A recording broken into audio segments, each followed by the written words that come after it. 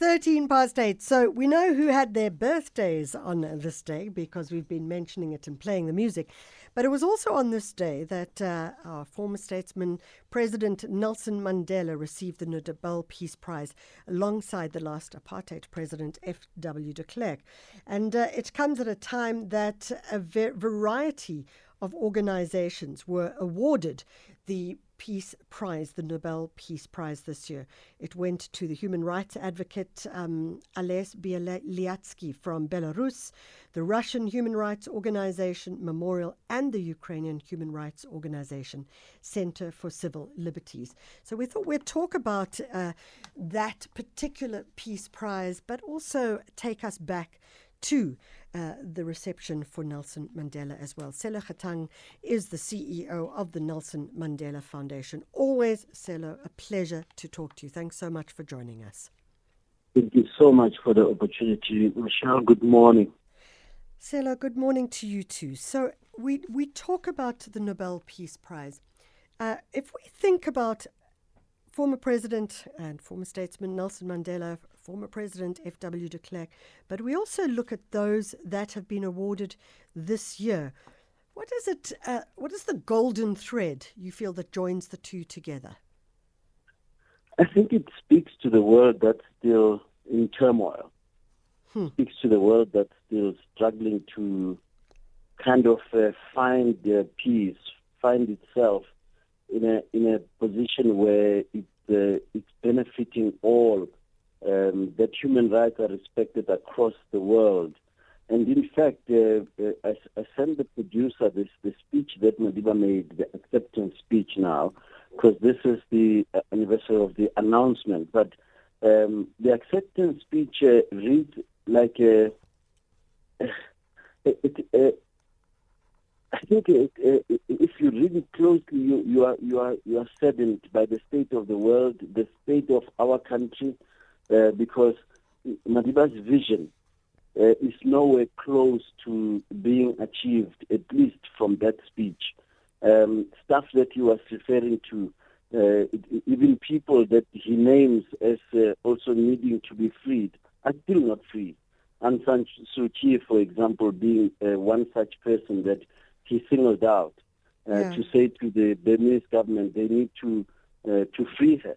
And now you have Russia and Ukraine in a state of, in a state of turmoil. NATO helping war along the way. You have Russia that unjustifiably are having attacked a sovereign state. So I think in a way we find ourselves in a world that not worse off, but definitely not what it was, what it is, what Madiba would have wished to see. You know, one of the things I've been thinking about with regards to the Nobel Peace Prize is that it is so placed in a time. And the reason I say that is that I'm thinking about the Ethiopian president who won the Nobel Peace Prize. And at the point that he won it, you know, people were saying that he was really a massive driver of peace. And yet, if you look at what is going on in Ethiopia now, one could say something very, very differently given the war in the north with the Tigrayan people and Ethiopia working against them. One can also even look at Aung San Suu Kyi. I mean, she won the Nobel Peace Prize whilst she was in jail. She came out. There were big question marks around her opposition to the Rohingya people, which is not to say that she should be, that her jailing now is correct, as you've noted. But what it does do is it does talk so specifically to a time, a moment in time, and how things change as well from there. Yeah, and it's fascinating because if you look at the people that received the Nobel Peace Prize, it kind of, I like how you put it, that it's almost putting the world in on a particular platform at that time. Yeah. That the person receives it. And you note their speeches. You then see that they are expressing a particular wish for the world.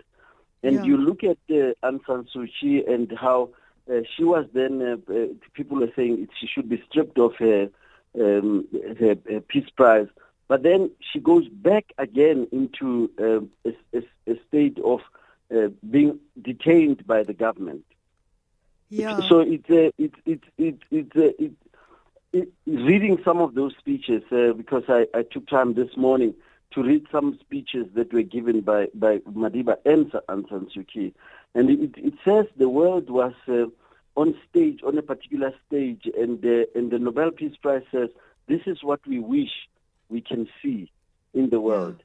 But then you look at the state of the world today, 2022, it's nowhere close to what it was supposed to be. If you, for example, were to look at the speech of Madiba, he looks at the anti-apartheid movement, and he says these are people who are in solidarity with us from a far distance. They were all wishing for us to be better people, and that solidarity is lacking more and more. Because we're becoming more and more engulfed in the individual, the person, the survival of the soul of the individual instead of nation states. But also he notes that, if anything, that this Nobel Peace Prize should then signal that a child of South Africa can and a woman in South Africa can be able to walk freely with food in their tummy, but that they won't then be harassed, they won't be gender-based violence. But these are things that we're talking about today, where a 15-year-old child was gang raped, and then ran to a clinic, was not helped by the clinic because they said start at the police station. She goes to the police station, she collapses and dies. A woman just 3 days ago, gave birth just at the gate of a clinic because a nurse and a security guard told her that the clinic has not opened yet. It's a country where you find that you cannot just walk freely or even ride your bicycle. The athlete, South Africa's top athlete on cycling, had both his feet. These guys just wanting to chop them off. Police who then kind of go out of their way to help criminals who are out in the northwest, in Klerk, who are raiding communities for gold that's still in the belly of this country. So I'm going to ask you, I apologize, I'm going to ask you to pause because I have to go to a break. But when I come back from the break, I want to go back to your comments now and the anger that's related to it, because there's something that struck me as I listened to you. But I'd also like you, if you do have Madiba's speech with you, I'd like you to hold on to that for just after the break. Michelle Constant on SAFM. We're chatting to SELLO HATANG, who is the CEO of the Nelson Mandela Foundation. And it was on this day that former President Nelson Mandela, statesman and President Nelson Mandela, received the Nobel Peace Prize alongside the last apartheid president, F.W. de Klerk. SELLO, I was listening to you speak, and it's very clear that you are speaking with the voice of many, many citizens of South Africa, and that is with a voice of anger and rage.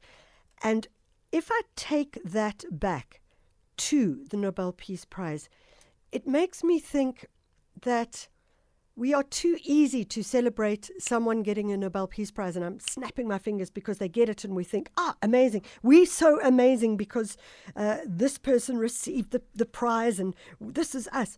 But we should be looking back at ourselves with shame, and I'm sure many people do when we think about that and we look at some of the incidences that you've mentioned now. You know, it's an indictment, Michelle, on what the world that or the country that Madiba wanted to build and that he was hoping to build. And reading the speech this morning saddened me, but it also gave me a sense that there's still hope. Yeah. And I think if we are to do anything, is to say it's an indictment, yes, that today still you can have people that go to bed hungry. The education system is still not helping pull the millions out of poverty, that you have over 50% of your young people, over 60% of your under 35s unemployed. And Madiba, in that speech, notes these things as things that needed to be dealt with. That corruption was one of the issues that we deal with. But key to it all, he says we must then have a humane face to ourselves. And you look at the U.S., because he notes Martin Luther King Jr. as one of the winners. And he says this is a man who also fought hard for us to be standing here today. And today still you can have a George Floyd moment in the U.S. Now, these are things that I'm saying we are indicted for. However, I'm also saying we still have a country that where black people cannot just feel that they are ashamed to be black. Because at least you still have some freedoms. There are not enough freedoms to claim that we are free. But at least they are saying our humanity is recognized, that we are not below white people today. Yeah. And I think white supremacy, as it rises today in this day and age, that you have white right rising in the U.S., rising in France, rising across the globe, you then also have to look back and say, this is the very world that Madiba was saying we shouldn't have. And I think, if anything, we should then be saying, how do we give hope? How do we ensure that Michelle Constant's program this morning says to a South African, you must still wake up and do something to build a country that you dream of, not that Madiba dreamt of. SELLO, I hope that we do that. And I hope that we try and shift the way we look at our world every week here on the show. And I appreciate you reminding us and reminding all our listeners of what it means to A, have hope, but B, be a citizen. We're going to actually play out with some of that speech. And I want to say, SELLO, as always, I always say this to you. Thank you. I love speaking to you. Thank you so much for the opportunity. We speak here of the challenge of the dichotomies of war and peace, violence and non-violence, racism and human dignity, oppression and repression, and liberty and human rights, poverty and freedom from want. We stand here today as nothing more than representatives of the millions of our people who dare to rise up against a social system whose very essence is war, violence, racism, oppression, repression, and the impoverishment of the entire people.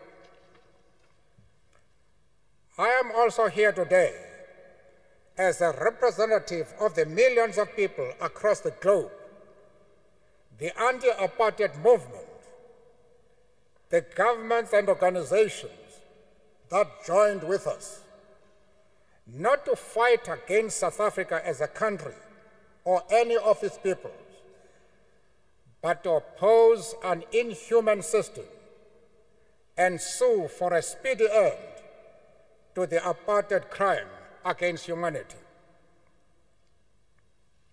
These countless human beings, both inside and outside our country, had the nobility of spirit to stand in the path of tyranny and injustice without seeking selfish gain. They recognized that an injury to one is an injury to all, and therefore acted together in defense of justice and common human decency.